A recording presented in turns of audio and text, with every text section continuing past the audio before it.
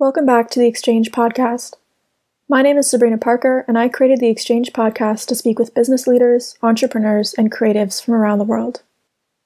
Join me as I have meaningful conversations with those who inspire me, and who I hope will inspire you too. For this episode, I am so excited to be joined by Tyshaia Earnest.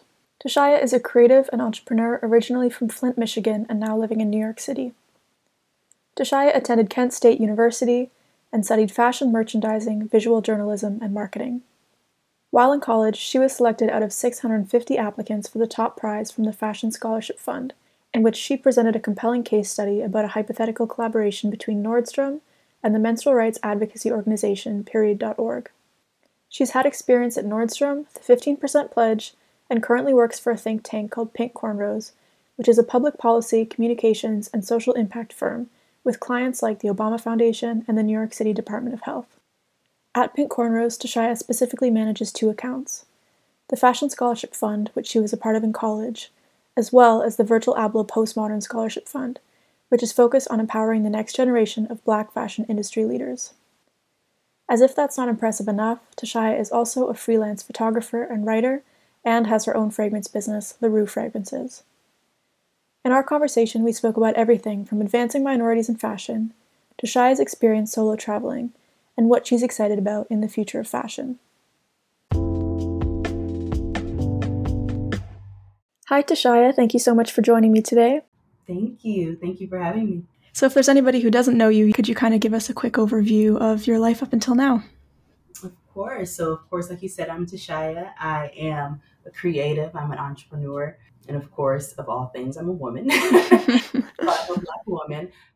So I grew up in Flint, Michigan, and in Flint, Michigan, of course, there's not a lot of direct resources for creatives, or a lot of direct inspiration for creatives even. But for some reason, I grew up and was led to believe that anything in the creative arts was my passion and the space that I was supposed to be in. So that kind of led me to college, to where I majored in fashion merchandising and minors in marketing and visual journalism, all with the thought that I wanted to be in the fashion industry. In the fashion industry as I seen on TV and in magazines. So yeah, that kind of led me here through college. I graduated after 4 years. I graduated and I went off and started my career in the corporate space, in the buying space. As I mentioned, I really wanted to be more on the creative side, so I knew that wasn't for me, but that kind of led me to really, up until now, pushing to like really fulfill my purpose in the creative side of things by, like I mentioned before, becoming just a full-blown entrepreneur and doing everything that I kind of just touching on a lot of things, if that makes sense. And currently with Pink Cornrows, could you kind of describe what your role there is and also what the company is? Mm-hmm. So Pink Cornrows is kind of defined as a think tank. It's an equity and strategy agency first and foremost. So what they do is they help companies across various disciplines and industries just really less of the focus on diversity. I know when people hear about equity, they think of diversity, but less of the focus on diversity of wanting to, of course, make a diverse quote unquote world, whatever that may look like for people, but more of the making an equitable space for everybody. So when we think equity at Pink Cornrows, we think safety. So making each space that they're again tasked with helping and assisting, make each of those spaces safe and fulfilling for each individual, whether that's like a Black person, Latinx person, Indigenous folk, all of those things, women, Black and brown women, etc. So that's kind of what Pink Cornrows is. And yeah, I was kind of led to that work because they consult for a few fashion companies, but I specifically help out with the fashion projects that they work on. And we'll probably get into that later maybe, but that's kind of what my work is there, is just helping them, consulting for them in a way where they're helping these other companies become more equitable. Mm-hmm. And you mentioned how you started a little bit more on the corporate side with buying. How did you know that that wasn't really for you, and how did you eventually make the move into the creative side?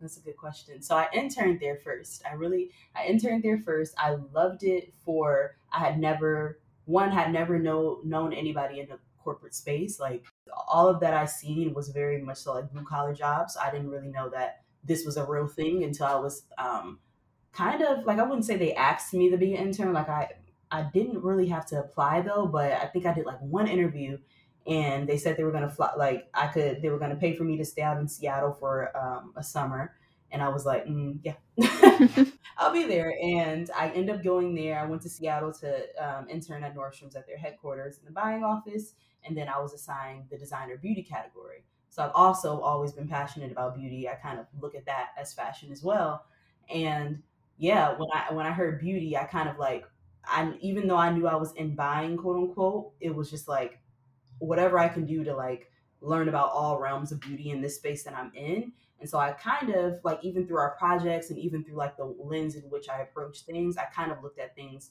through a marketing lens versus a merchant lens. And when I thought about it that way, and of course, when you're an intern, you have the flexibility to kind of do so without, of course, getting like fired or like whatever the hell else that, excuse me, whatever the heck else that they try to do. But I was like, dang. So when I finally go into the workforce, I can't really like jump around in careers. I have to be in my lane. And the lane that I didn't like was the buying side. Like, it was interesting, it was cute, but it wasn't for me. And so, yeah, I knew that that wasn't going to be for me as an intern. But when I graduated in 2020, it was kind of like, I wouldn't say it was my only option, but it was a safe option to continue my career there, at least to start. Mm-hmm. But I knew as soon as, quote unquote, the world opened up and the world was back to normal, I was going to make my way to New York City and land in somewhere in marketing. Mm-hmm. And for people who are more interested in creative roles, would you recommend that they start in corporate? Like, are there lessons to be learned there that you can take into the creative spaces, or do you recommend just making a beeline into creative right away? That's a really good question. I honestly think it's obviously cliche, as people always say with questions like this. I think it's really up to the person. Like, for me, my end goal, like, I won't say that again, I drew this plan out. I could never say that, but my end goal is to be an entrepreneur, like full blown, like whatever that may look like for me. And so I know personally that I'm curious about all aspects of the business. I'm curious about all aspects of a lot of things. So to me, going into corporate, I knew I wanted to do that to learn, understand organization, understand structure, understand if I was to be a product based entrepreneur, creative entrepreneur, etc. One day I probably want to get my products in retail, understand what the flip side of that is. So I think when you look at it from that lens, I wouldn't say again, oh, like, yeah, as a creative, you should do that. But I think as a creative, one thing that we are innately good at, if even if you don't accept it, is that we can kind of make do with whatever we're given, and we can make beauty out of it. That's something that I know that I'm passionate and proud to say that I have within me. But yeah, I think as a creative, basically to sum it up, I think as a creative, don't say no to corporate, but don't say yes to corporate, but just like wherever you happen to land, whatever is the best situation, just make the best of it, if that makes sense. Mm-hmm. Mm-hmm. And you mentioned that you're very entrepreneurial and want to be an entrepreneur. Do you think it's possible to be entrepreneurial in an existing organization? I do definitely think that it's possible. And to me, I don't know if you've heard of the term like entrepreneur. That's kind of what it feels like to me. And I think honestly, because as we all don't really know where we're going to end up in the next couple years or whatever the case may be. It's as sure as we may seem. If you would have asked me a couple years ago, I would have been very sure as to where I was going to be in a couple months, years, weeks. But as COVID has taught us, we don't really know where we're going to be. But I think even if I did end up in a corporate space in the next week, next month, next year, I will still probably operate as an entrepreneur. So I think it's very possible. And also I think I implore people whether they don't call themselves an entrepreneur or not, to kind of approach a corporate or a structural space like that as an entrepreneur. That's where innovation and good leadership happens. So Mm-hmm. Definitely. And your accounts at Pink Cornrows include the Fashion Scholarship Fund and the Virgil Abloh Modern Scholarship Fund. I was wondering if you could talk a little bit about what each of those funds were and what your kind of role is with respect to them. yeah, so the Fashion Scholarship Fund it's kind of like, I couldn't verbatim tell you what the organization is. I was a part of it in college, so that's kind of how I got into the ecosystem. But the Fashion Scholarship Fund is, to me, kind of like a pipe. It's a pipeline for fashion professionals, fashion retail business professionals to get in the industry and like get their footing in the industry, and then we kind of help cultivate them. And the Virgil Abloh Postmodern Scholarship Fund is associated with that. It's right. It's the Fashion Scholarship Fund is umbrella, and the Postmodern Scholarship Fund is the kind of underlying thing. Virgil Abloh partnered with the Fashion Scholarship Fund to create his own scholarship under them. And the Virgil Abloh Scholarship specifically serves Black people. So yeah, so the Fashion Scholarship Fund is tasked with, of course, helping cultivate talent from college, and then also even cultivating their alumni talent and supporting them throughout their career.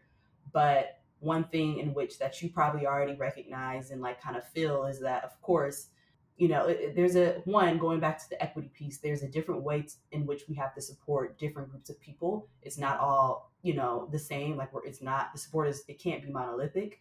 That's kind of what Pink Cornrows was tapped on them to help them do. So how do we support our Black and brown people within fashion, or how do we even get Black and brown people with like in fashion in general, because of course we're kept out. So yeah, that's kind of how Pink Cornrows connects to Fashion Scholarship Fund. And I think the interesting thing again about the Virgil Abloh Postmodern Scholarship Fund is his ability to, as all of us or most of us as Black people, Black and brown people, probably already felt the inequities within the industry, his ability to like use his privilege and power to like create something that calls out the industry to do so. And even after he's passed, his legacy is to cultivate these groups of scholars that we are tasked with on the FSF side or the postmodern side with helping them throughout their careers.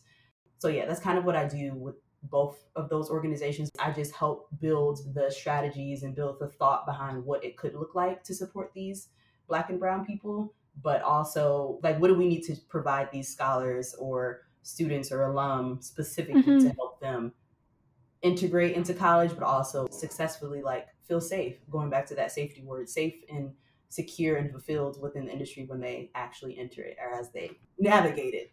Mm-hmm. Yeah, that's super inspiring. But then on like a more daily basis, what kind of responsibilities would you have if you could walk us through kind of a typical day for you? Mm-hmm. So daily responsibilities, they vary. It's typically like kind of like a task by task thing. Luckily, again, what I enjoy about the specific work is it's flexible. So it's not like I'm on the computer all day, 9 to 5, like looking at Excel sheets. It's kind of based off of, it's need based. It's flexible and it's need based. So, for example, now we are gearing up. Recently, the new class of Virgil Abloh scholars just got announced. So now we're gearing up to like, what does that support again for this class look like? And also what does it look like for this whole new group of X amount of scholars? I think it's about 30 something. What does it look like? Like what do each of these people need? And what kind of programs, what kind of spaces, what kind of people do they need to interact with to actually feel supported? And also trying to find these people jobs. Like I don't personally do that part of things, but that's what we promise these scholars is jobs or internship placements. So like what spaces in the industry are safe for them, or what spaces in the industry would be match their wildest dreams or supersede their wildest dreams. Mm-hmm. And there are many, many facets to the fashion industry, but why did you feel called to this type of work specifically? That's a really good question. That is a really good question. I think, well, I know that what calls me into this specific side of like the work that I do, and I was telling Iffy, who's the founder of Pink Cornrows this other day, I've never was like, oh, I want to go into stuff equity based, but I've always led with equity in like my heart. And I know it's because I understand still, and I understand what it feels. I understand still, and I understand even deeply what it feels like to like enter this space where it's not built for you, or enter a space where you felt like you can never get here. And now that you're here, or now that you're close and you're just like, I just need somebody to, push me a little bit over, or I understand again now presently what it feels like to kind of have like a disadvantage in some ways, like to be privileged in some ways, but also to have a disadvantage from your dreams. And that's not fair. So within any space, any creative realm, even if I was in music, if I was in fashion, or I am in fashion, but if I remained in fashion, if I was in film, like there's always a certain voice, a certain person, a certain, human that's left out. And I think I know I'm led to be another voice of reason for how can we help them create a space, and how can we create this space that's best for all of us. Because of course, if it's not best for six out of the 10, it can't be great for everybody. So yeah, that's kind of what led me to this work. Is low key, is selfish but selfless at the same time. Is like to figure out how I can create a space that I would want to be a part of, but also how can I create a space where my family could come, basically me and the fam can join in. So And I know you have other kind of interests in terms of photography and writing. How do you kind of grapple with having those many different interests instead of just picking one?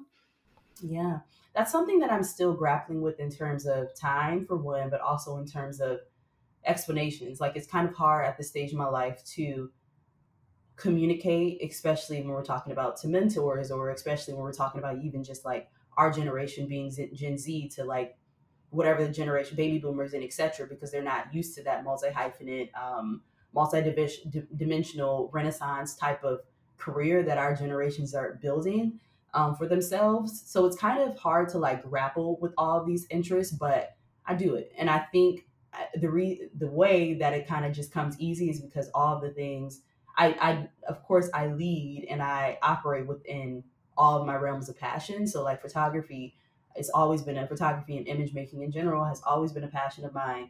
Even if I didn't act on it when I was young, well, I did act on when I was younger, but even if I like left it out in college, I found it during COVID and I continued it.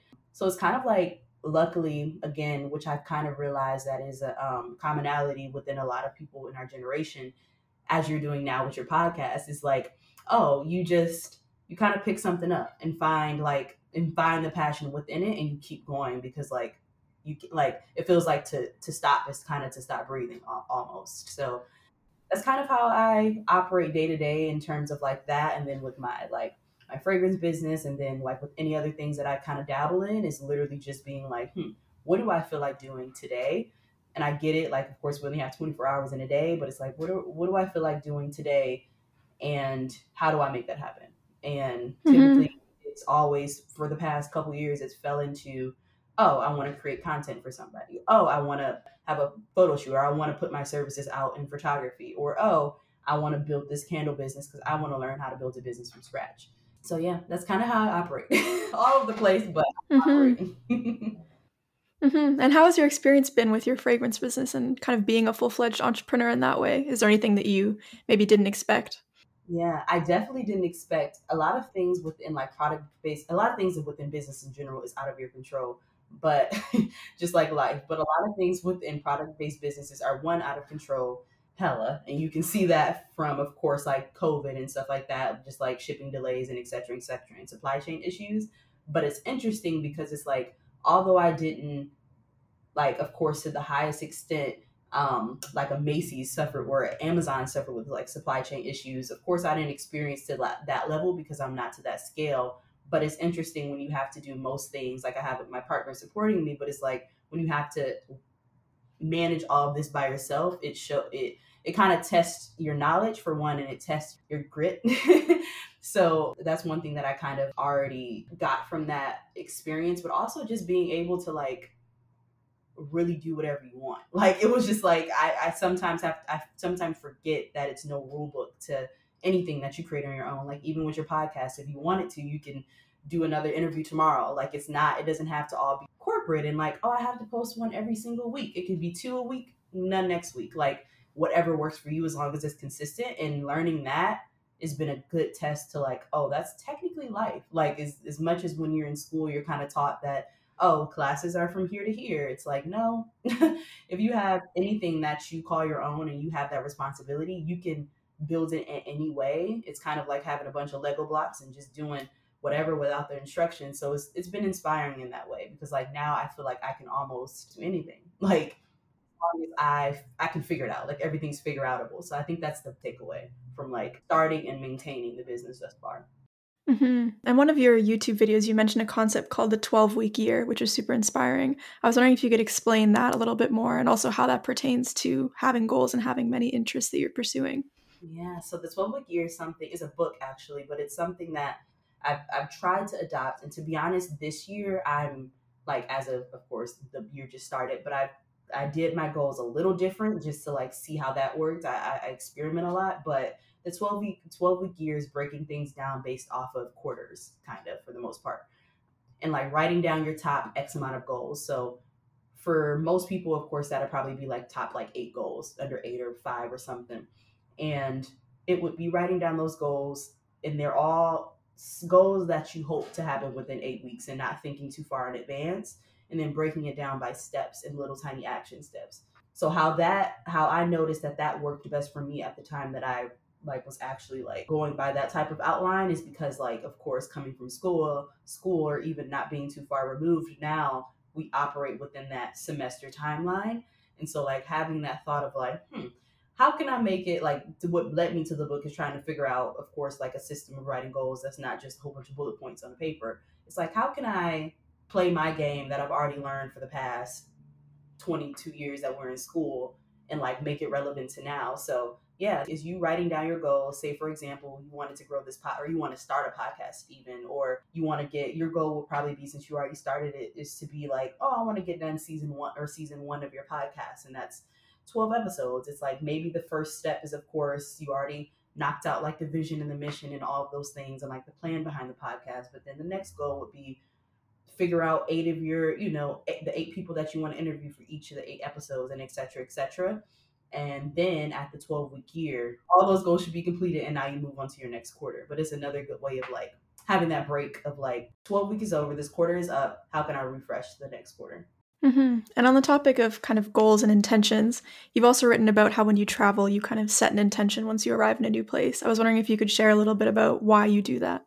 Yeah, so I'm a very intentional person in terms of, I don't know, like, I think it's so crazy to me when like we show up in any space without like a thought of why we're there. And so one, I feel so blessed. I feel so privileged to be able to travel as much as I do now for leisure reasons mostly. But like me or none of my family had been out of the country specifically until I had studied abroad in college. And now it's just been like, I can't stop. And now that I'm able to travel and able to see these places, every time I go somewhere, going back to the question, every time I go somewhere, I'm just like, okay, what do I want out of this experience? Because of course, traveling is a lot of money. And for the most part, unless it's literally just like me wanting to go there for a specific reason or an event or something, for the most part, I'm going off of whim, off of a feeling, and not just like, oh, I want to go here because I want to party and drink or whatever the case may be. It's literally because I'm like, oh, I want something as a creative filler for me, or I want something as like I want to connect with people deeply, like, or I want to get closer to like what I think my roots are, or I'm learning this language, maybe I want to go to France, etc., etc. So it's important to me, not just, of course, in traveling, to set out the intention, because now, going back to the checks and balances of the goals question, now you can check yourself and be like, okay, did I get out of this experience what I wanted to get out of it? And of course, most times it supersedes what you wanted to get out of it, or it might not. It might be completely different. But I think to approach anything, including traveling, like that, it's kind of, I don't know, it's a beautiful reminder of like why you do things, and not just like, living life on the edge. Mm-hmm. And do you think that sort of reflection or the ability to kind of fulfill that intention is easier when you're on a solo trip versus maybe with friends or family? Mm-hmm. To be honest, yes. I think it's because I have a few friends that I'm like, I really enjoy traveling with, and traveling with them feels like traveling with me twice. Like, it feels like I'm traveling with a twin. But like, to be honest, yes, because when you travel alone, one, just like when you're alone in your room, for the most part, you're left with just you and what you can control. But I think when you travel alone, it's interesting because it's like, now you're in a new environment, and it's something about being in a new environment that's not just, oh, I'm going to the grocery store, going to like the city over. It's something about being all the way in France by yourself and being forced to operate where, one, you probably don't speak the language fluently, or two, you don't know what this store is up the street. Like, you're unfamiliar with everything. It's something about the beauty of only being familiar with yourself. And it's like crazy because every time I've only been to 2 or 3 solo trips, or 2 big ones, but like one just like city solo trip. But the 2 times that I did go to a big solo trip by myself, it's just like I come back different, or I come back like more of a sense of who I am versus like who the world is, if that makes sense. Definitely, yeah. I went to London this past summer. It wasn't exactly a solo trip because my family came with me at the beginning, but then I stayed for another 3 weeks or so doing a course, and they left, and it was like the best experience ever. Exactly. I know. Maybe my parents don't want me to say that, but it was great to just find myself in that way, kind of touching on what you said. Mm-hmm. Yeah, 3 weeks is a lot. That's Yeah. a month. I'm a whole different person. Yeah, definitely. I also was wondering if I could ask you about Emmanuel and Amanda, who you had written about, because I was really curious to know more about that story, if you could share. Mm-hmm. So really, it was just interesting because like I don't remember too much about the situation because I was junior in college, so dang near 3 years ago now. But I do remember it was just crazy because it was like we were in Rome, me and my friends, and that was just like a trip. I studied abroad in Florence, and so like Rome, of course, is not too far away. And when we went there, we didn't have any expectations on the trip, but we met Emmanuel, who was from Canada, and he was a black man. And we also ran into Amanda, who was from Brazil. And we ran into them. We were like, I think we stayed at a hostel maybe, and we were just like downstairs, and we all kind of like just as black people across the diaspora. That's what like got us. We were like, dang, this is crazy. Like we all just kind of clicked at one moment, and we just like connected from here there on out, and we're just like it's crazy that again we're sitting in this room. Amanda, she spoke Portuguese as well, but she also spoke English. But for all of us to be in this space and it just be like we all connect over all I can explain it to be is like blackness. Like we're all connecting over blackness, but we're all from totally different parts of the world, totally different experiences. I don't know, like it was just, other than that, it was just like, yeah, like this is kind of wild how you just like meet people from across the pond, as they call it. Mm-hmm. I don't know, just connect like that. Yeah. I also wanted to talk to you a little bit about you moving to New York. Could you share a little bit more about how that process kind of went about? Mm-hmm. So it's interesting because it's like I always knew I was and I wanted to like New York, but it was an interesting thing because it's like as much as I saw myself here, because I always could, again, going back to like reading fashion magazines, watching movies, like I always knew this was the place where I wanted to be, but it didn't seem accessible. So it was just like, nah. But it also wasn't like, oh, a dream killer. Like I can't move to New York. It was just more so like, how am I going to get to New York? How am I going to live there? What type of people live there? But studying abroad here, it completely changed my life. Like I'm like, I love New York. Like I really didn't know I was gonna like make it here. Like it's not normal for someone from my circumstances back home to kind of uproot their lives in a sense and like move here and like create a whole new life. None of my people have still been here yet. Like it feels like New York for some reason to my family and to a lot of people that I grew up with kind of feels like a different country. Like they'll go to Jamaica before they go to New York. It's kind of weird. But yeah, like I don't know, like I moving here to study just for like temporarily was life changing. Like it was like every day it was inspiring and it still is. Every day is inspiring, and when it's not, I'll move probably, but every day it's inspiring. And I don't, it just was a feeling that I had never felt before about a place. Mm-hmm. Mm-hmm. One of the other things I wanted to ask you about was mentorship. Did you ever have any mentors, whether they were people that you knew personally or kind of watched from afar, that inspired you? Mm-hmm. That's a really good question. So mentorship, I didn't have my first mentor until I was in college. I didn't know the concept of, I never had heard that word, or like most people probably haven't either until they're in college because it's kind of like talked about so much. But I hadn't heard of that word, but how one of my professors, how she kind of not brought me in because that sounds like she was like my mom, but how she kind of like brought me in and like kind of like told me about all of these different opportunities that in which it was my task and my duty, of course, to actually do the things. But like when her like kind of like cultivating me in that way, it was kind of like, oh, that's what mentorship is. So it took me until about junior year to realize that she was being a mentor to me. And by then I had went off to Nordstrom for my internship that summer, and I got like 4 mentors from Nordstrom, and it was just like all of these women. For one, when you think of mentorship, you kind of, or when I think of mentorship, I kind of think of, oh, they're probably going to look like me, or they're probably going to be like a black woman, like ideally, or whatever.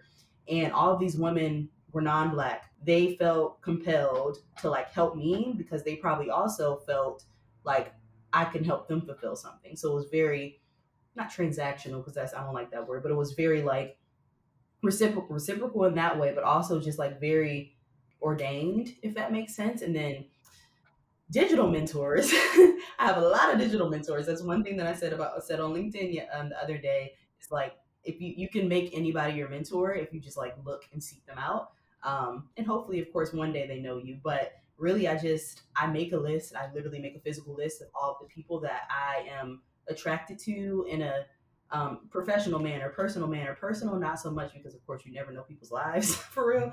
unless you know them personally, but professional level specifically, or like maybe athletic level or whatever.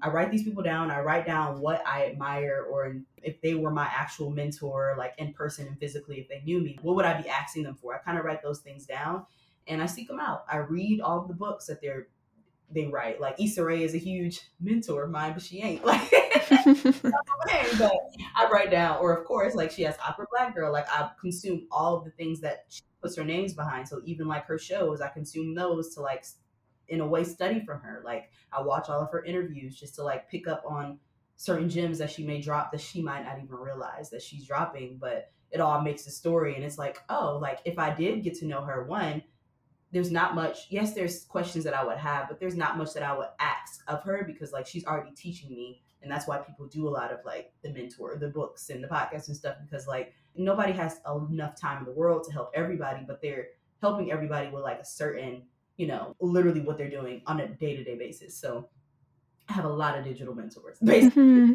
A lot. Yeah, I think about it a lot. Like we're very lucky to be in the digital age in the sense that you can literally find anyone, anywhere, and be inspired by what they're doing.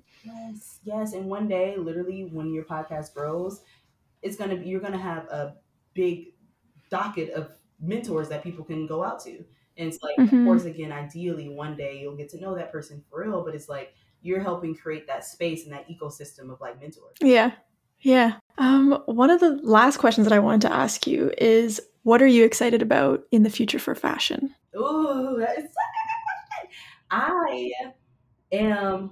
I am very, very excited. I'm excited about a lot. For one, I'm a very excited person. I'm excited about what true equity and like true accessibility looks like. And to expound on that, we're getting not even so close, but we're getting closer. And of course, like it could take 20 years, but like each day, I think we do take a step towards it, as hard as tough it may be and as difficult and uncomfortable. But I think the industry as a whole takes steps closer to the right, or I'm going to say the right side because it's my side, but to the side of like true inclusivity, true diversity, true accessibility, true equity, and etc.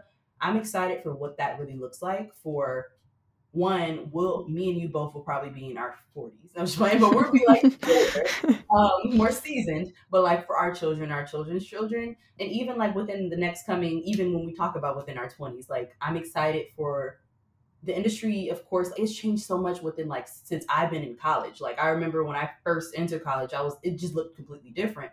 And it's crazy that I'm 2 years removed now, and it's like, so it's been 6 years since I recognized that it changed. Imagine what it'll do in 6 more years. Like it's changed so much during COVID. So it's like imagining what it's going to change to look like. That's what drives me. The true equity part, the accessibility part of, again, like kind of like the work we do at Pink Cornrows, of making it to where a girl like me from Flint, Michigan, or a person from Akron, Ohio can enter this space and not feel uncomfortable, or not feel like they have to go buy a Dior bag and a Gucci belt because everybody else is doing it, and to like fit in. Like, no, I'm ready for people from all walks of life to be able to enter this space and to like live their dream life. So I don't know. I think that's happening. I think that in combination with, even though they're kind of cross-functional, but that in combination with like the creator economy, I'm excited for people and women like us to be able to do all things across fashion if we want to.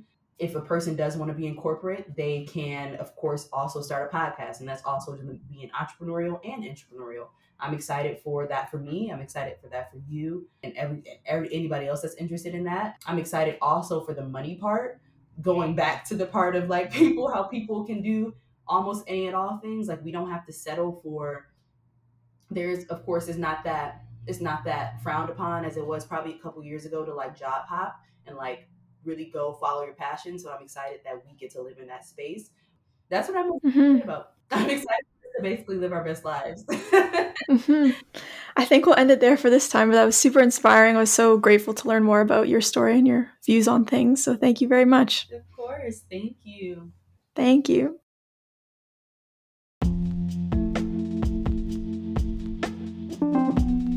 If you enjoyed that conversation, please be sure to leave a review and stay tuned for the next episode.